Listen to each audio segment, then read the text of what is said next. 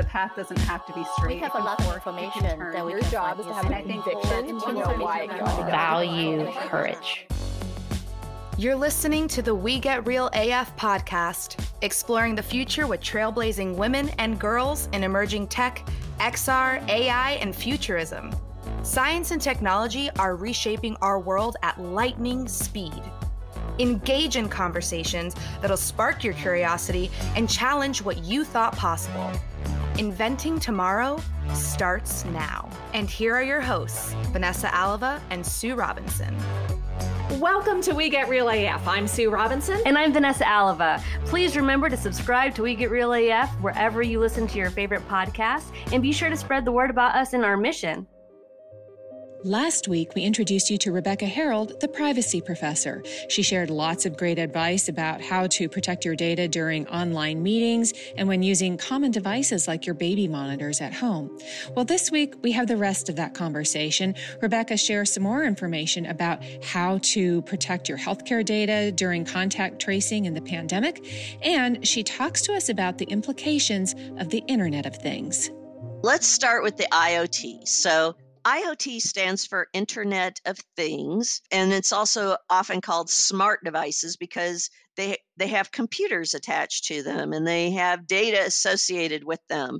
It's not just with these things that you think about in your homes, but there are also devices, IoT devices or Internet of Things, that go beyond that. So there are some smart things that are called industrial Internet of Things or IIoT. And these are things that have sensors in them. For example, several years ago already, I was helping a transportation company that was creating a new type of technology to implement and actually embed in highways.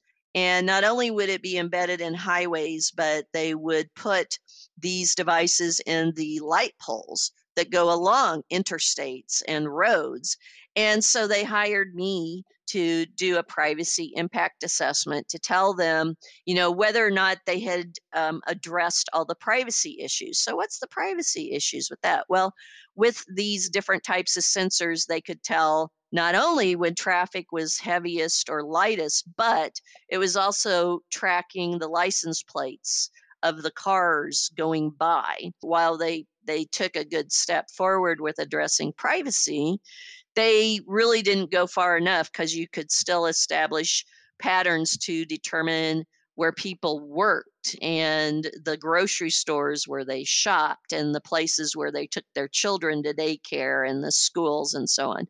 So the IoT, the Internet of Things, industrial Internet of Things, it's ubiquitous now. I mean, we have smart devices probably located in areas that you may not even think about. Actually, there was a pretty big hack that took place through a smart stop sign that allowed entry into the network to which that smart stop sign was connected back in 2019.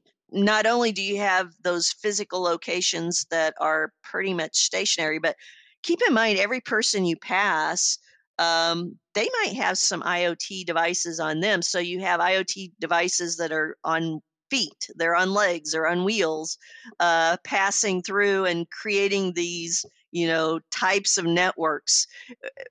When I do my keynote on IoT devices, I like to show this really cool photo of Des Moines, Iowa during early morning when it shows all this mist coming up out of these beautiful lit up buildings. And I like to tell the folks in the audience, just think of that mist as the data that's just emanating out of all of these different buildings and devices that you see, because that's pretty much what it is. And a lot of people in technology call that data clouds. So when you're thinking about IoT devices, just think about the fact that the more devices you wear on your body or that are on devices around you in your environment, those just have data that's potentially going out there for anybody to potentially access if that data is not encrypted or access is not controlled to that data. On this fascinating subject of privacy, we were talking about working from home and the pandemic. And it makes me think of the amount of information that our healthcare providers have. And of course, now that's even more expanded with contact tracing and that kind of information that's being gathered. So what are your tips and advice for us when we go to the doctor? Are there things that we should not share? Oh, I love that question. The business where I built a security and privacy program for throughout the 90s was a healthcare and financial organization, Fortune 100 organization. So I've been dealing with healthcare data since the very beginning. I've written 2 of my books are on HIPAA, Health Insurance Portability and Accountability Act.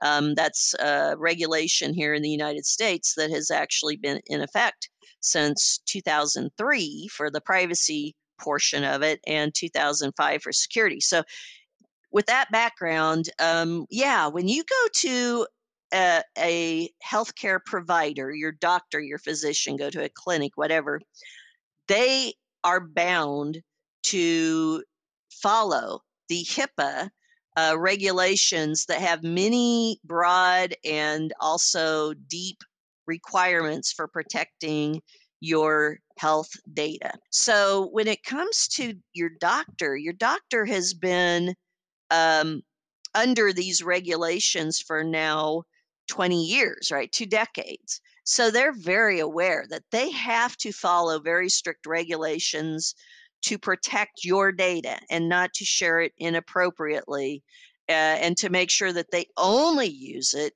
in accordance with HIPAA. And actually, the Department of Health and Human Services has issued many different multi-million-dollar fines against healthcare organizations who do not follow those requirements. And in addition to that, your doctors and clinics who have had breaches because of insufficient security, they have also gotten huge fines and penalties. What worries me is the fact that contact tracing often is being done outside of the healthcare space.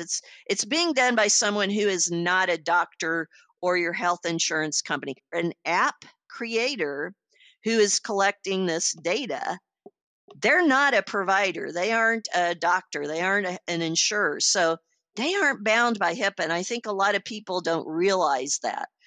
If they aren't bound by HIPAA, and I'm seeing this going on, and it's very disturbing to me that these app creators to do contact tracing, they're collecting very sensitive data, and they're sharing that health data, and they're doing it in ways that is not secure, that can lead to breaches, that can lead to decisions being made with your health data that have nothing to do with tracking where COVID infections might be at. Or they even are doing it in ways that give insights into the people that you have been around. So I think that is a huge concern right now, the fact that so much of our COVID contact tracing, which I absolutely support being done in a secure way that supports privacy, because we need to get it under control. But on the other hand, there's too many opportunists out there that are seeing a way to collect a lot of health data and use it and share it in ways that go far beyond the purpose of controlling a pandemic. So there's a huge ethics gap, basically. Oh my gosh, yes. Oh my gosh. And then we have telehealth, which is now growing, right? My daughter had COVID-19 and she went through the contact tracing, which was just somebody calling her on her phone, which I'm sure isn't encrypted. and she actually had a telehealth appointment because, of course, a lot of medical practitioners are saying if we can do this online, it's better for everybody. But then we're sharing our information on computers that we haven't necessarily encrypted. So talk about that. Talk about telehealth. When it's done by a physician supporting their patients, keep in mind, again, there are still the requirements of HIPAA that must be followed. So let's say, you or your daughter are getting online to do telehealth. And even if you don't have encryption on your system, that site that is being connected to it has to have encryption, or it has to have the security built within it, so that even if you don't have it, that's going to still help to protect your connection there. Now, there is a weak point there if you're doing telehealth from, let's say, again, the airport, or if you're in a place with free Wi-Fi in a coffee shop. But hopefully you aren't doing your telehealth out in public like that. And the fact that your doctors have to have a very wide range of security implemented to protect that telehealth is going to be something that I think provides many more people with the capability to get good health care. And certainly, especially in states and locations where so many different healthcare clinics have been shut down for a variety of reasons, I think telehealth now is something that's very important to use. Hey everybody, Sam McLean here from InPhase Audio, audio producer and editor for the We Get Real AF podcast. I'm so glad to be a part of this podcast, encouraging women and girls to step into emerging technologies and celebrating the accomplishments of those who do. Make sure to follow me on Instagram at McLean Sounds, or check out my website, inphase.biz. Thanks for listening. I want to hear about your entrepreneurial journey, how you got into tech, and, obviously privacy and data privacy before the digital world existed, but now how you transitioned into the digital world. So run with that. Tell us about how you started. I never planned for any of this. I took the road less open, or I was the squeaky wheel who said something had to be done, so people said do it. But basically, I first got a bachelor's degree in computer science and mathematics. And between getting that and my master's degree in computer science and education, I taught 7th through 12th grade math and computing. And then after getting my master's, I was hired to be a systems engineer here in Des Moines, Iowa. In 2003, I was going to a potential client to get them to speak with them about doing a risk assessment and privacy impact assessment for their organization. And an hour before my meeting, I got a call from the CEO of the consulting company I was working for. And he said, well, I'm shutting down the business. So I thought, oh, this is nice. I'm here in a different city. I'm going to meet with a potential client in an hour. So I thought, okay, well, I met with the client. I knew I could do this. I had done this type of work many times. So I told the client, I said, I'm not coming representing this business anymore.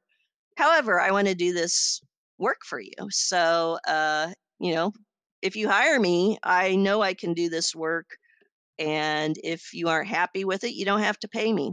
So they hired me to do the work. They were very happy with the job I did. I had one of the conditions of hiring me was that I had to create my own business. So that's when I created my LLC. And at the beginning of 2004, they hired me back to do the same type of risk assessments and privacy impact assessments for the next few years. And then they were acquired by a much larger organization. And when they told me that one of the reasons why they were acquired was because they had such great security and privacy. So it really made me feel good to hear that I had helped them to establish security and privacy through the results of my assessment. I also started teaching at the Norwich University in their master's degree program for 9 years.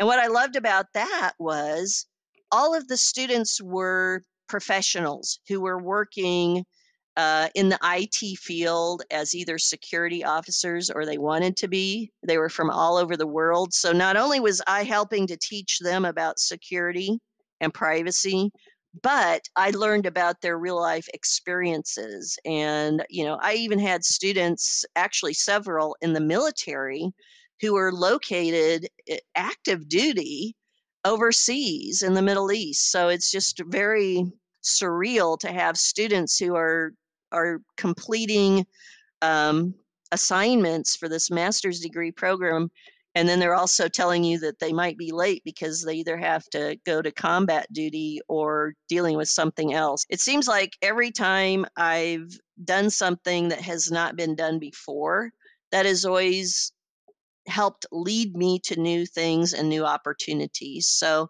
I would say to everyone that, don't be afraid to take the road that has not been traveled yet.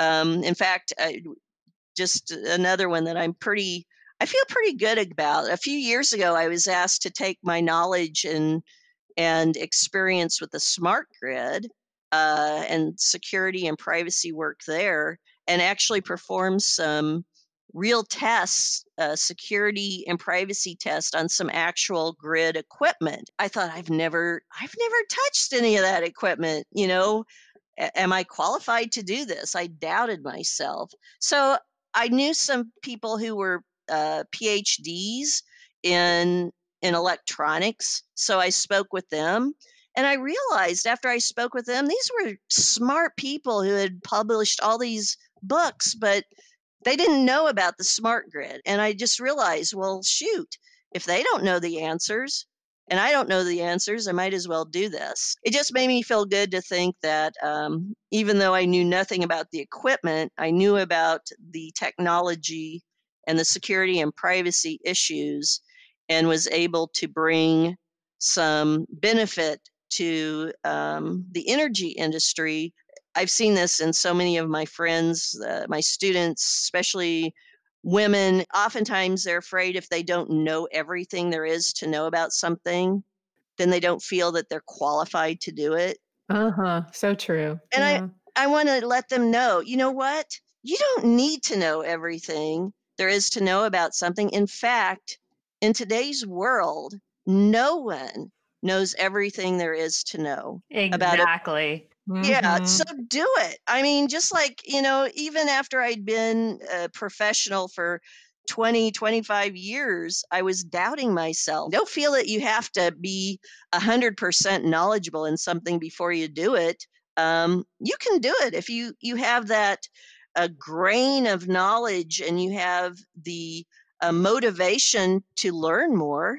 Go ahead and do it. You can do it just as good as anybody else if you have the mind to. Absolutely. I love that. And I think that's such a great segue into our lightning round. And we are so appreciative of you sharing all this great practical advice for our listeners. And I'm sure, again, coming from 20 plus years of experience, 20 plus years ago, you didn't see many women system engineers or data privacy, IT people. So kudos to you. So thank you so much for all of your insights today. But yes, lightning round, I'm ready.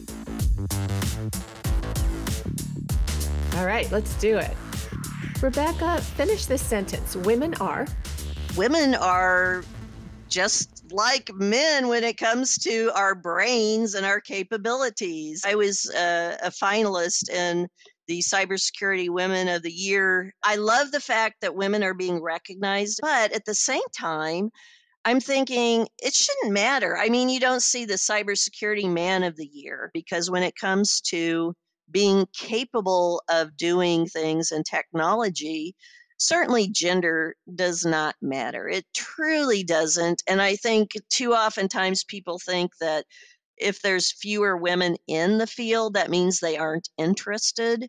And that's not the reason. I think it has to do with opportunity. It has to do with having negative experiences. And quite frankly, I've had a lot of negative experiences from others just trying to tell me that I'm a woman from Podunk, Iowa. I was just told that 2 years ago. And I know it's hard to, but instead of focusing on the 1 or 2% of people who are nasty, focus on the fact that you've probably got about 98% of the other people who know you and support you, who are really cool and appreciate you. So hopefully everyone listening out there will realize that. And I know online trolls can be the worst, but you just got to learn to ignore them and secure your home so they don't find you.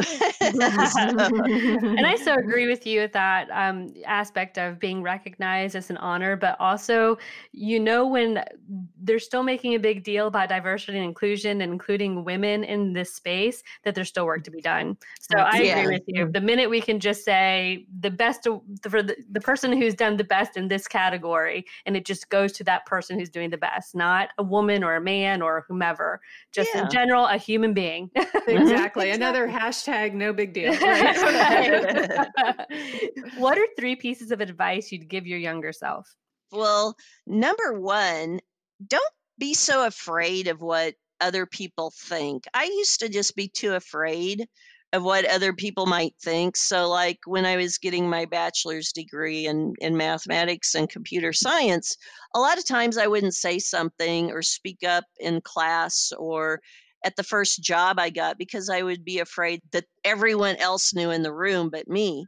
Now I realize if I have a question, I ask it. And, 9 times out of 10, when I ask a question, everybody around me are like, oh, that's a good question. I hadn't thought about that. And number 2, if you want to do something that not everybody else is doing, that's okay.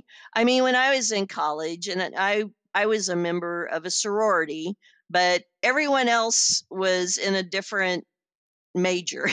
I was kind of the oddball out in math and computer science. So even if all of your friends are doing other things, but you have interests that are different than them, celebrate that diversity. It's okay. You'll still be friends. In fact, I still have friends from college that I'm in touch with today, and they're doing very, very different types of careers than I am, but I sure still have a lot of fun being around them. And then I guess number 3, to my younger self, I would say, don't be afraid to speak up if you see something that's going on that you feel needs to be fixed or that's not right.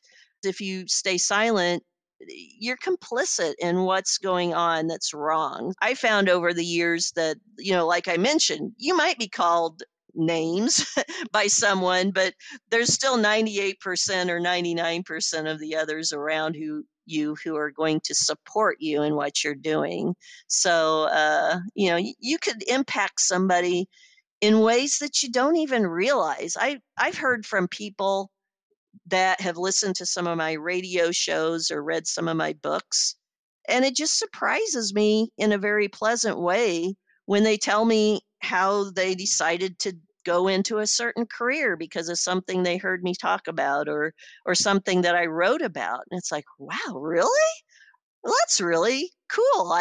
Because a lot of times I had considered not even writing about that topic or talking about it. So it's like, well, I'm glad I went ahead and did something that I felt might not have been something that, would have been right, even valued by anyone. So I guess those would be the 3 things. What is your favorite current application of technology for good? Well, coming back to those IoT devices, so they now have pills that you can swallow, and the circuitry is dissolvable. And I won't go into the makeup of it, but the circuitry dissolves, but it analyzes your digestive system and your other parts of your body, like to see if you have cancer or to see if you have intestinal problems and so on. And it communicates with a patch that's like either on your waist or on your arm, and then it can communicate out. You have to secure it, but it communicates out to an app on your phone typically to give this analysis. And so you didn't have to go under the knife to find this out. It's being done through technology to help identify health problems. So I love that. I've never heard of that, but if you know a woman who's involved in that, we would love to talk about that on our show. Definitely. Yeah. As an aside. What resources do you wish existed now for women in tech, or if you have a resource for women in tech that or people that are interested in getting in tech that they should know about, please vocalize that. We'd love to hear it. Oh gosh, there are so many different resources out there. I mentioned doing work for NIST, again, the National Institute of Standards and Technology. It's at nist.gov. I would encourage women out there, check out their site because it's not just about what I talked about. NIST covers all types of science and technology, and they have all these research reports, and they have all of this information out of their website, paid for by taxpayers, right? But yet brilliant people have created all of this guidance and this insight. So I would encourage women to go out there and look if they're interested in any type of STEM topic and check those out.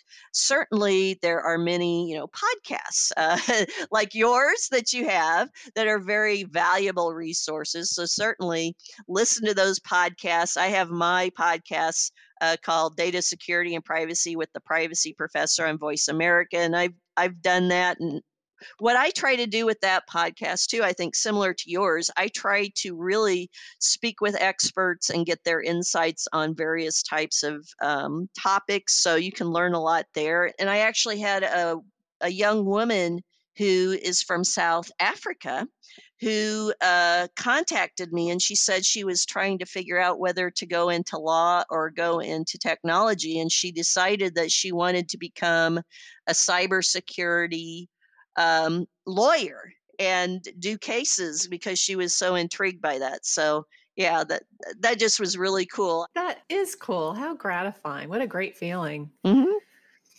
What issue do you most hope technology will help to resolve in the future? I hope that technology can be used to really support and benefit everyone to get equal access and equal rights, as opposed to using technology for ways to restrict people from getting equal access and equal rights. Of course, with any type of technology, it can be used for the good or the bad, right? Yes, absolutely. What inspires you? My 23-year-old, he just got his computer science degree. So I'm building a new SaaS business, software as a service business, and I'm doing it with him. And I love doing that with him because I know he's so capable. And also my younger son, who's either getting a double major in aerospace engineering and mechanical engineering, I think at this point. I'm inspired by seeing a 20-year-old and a 23-year-old who do not fit what you see as being described as young 20-year-olds and late teens so much in the news. I mean, they're so smart and they're very logical. It's like, yeah, they don't fit what I see being reported on the news every night and people complaining about. Well, and it sounds like from their interests that you have inspired them as well. Exactly. So kudos to you. What is one thing that you'd like to learn more about, Rebecca? I would like to learn more about music and art. I wish I could sing because I can't. I'm terrible, but I still like to sing here, and my Dobermans, they like to hear me sing, so that's good enough, I guess. Rebecca, we're kindred spirits. I come from a very musical and art-filled family. We've been involved in music and drama ever since I can remember. Awesome. Yes, we love the art. Yes, the arts are amazing. Describe the future in one word. Possible. The future's possible. I mean, I hear a lot of gloom and doom, but anything's possible. All right. Last one. Fill in the blank like a girl. Think like a girl.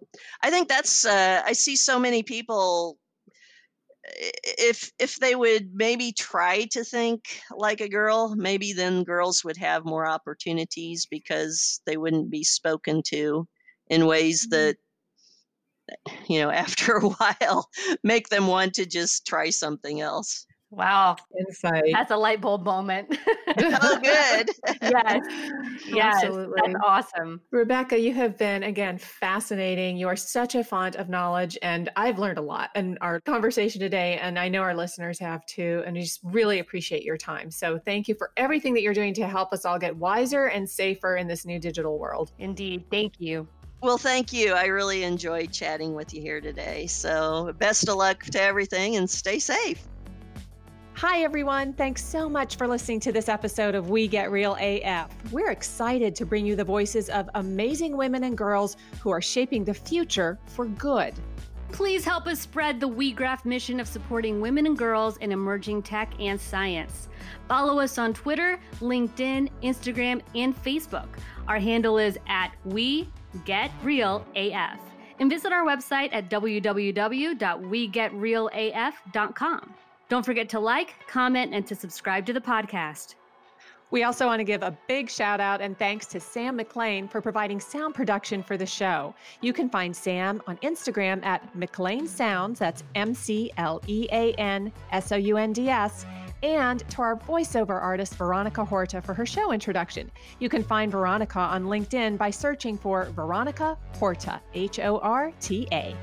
We'll meet you back here next time for another great conversation about high tech with cool women.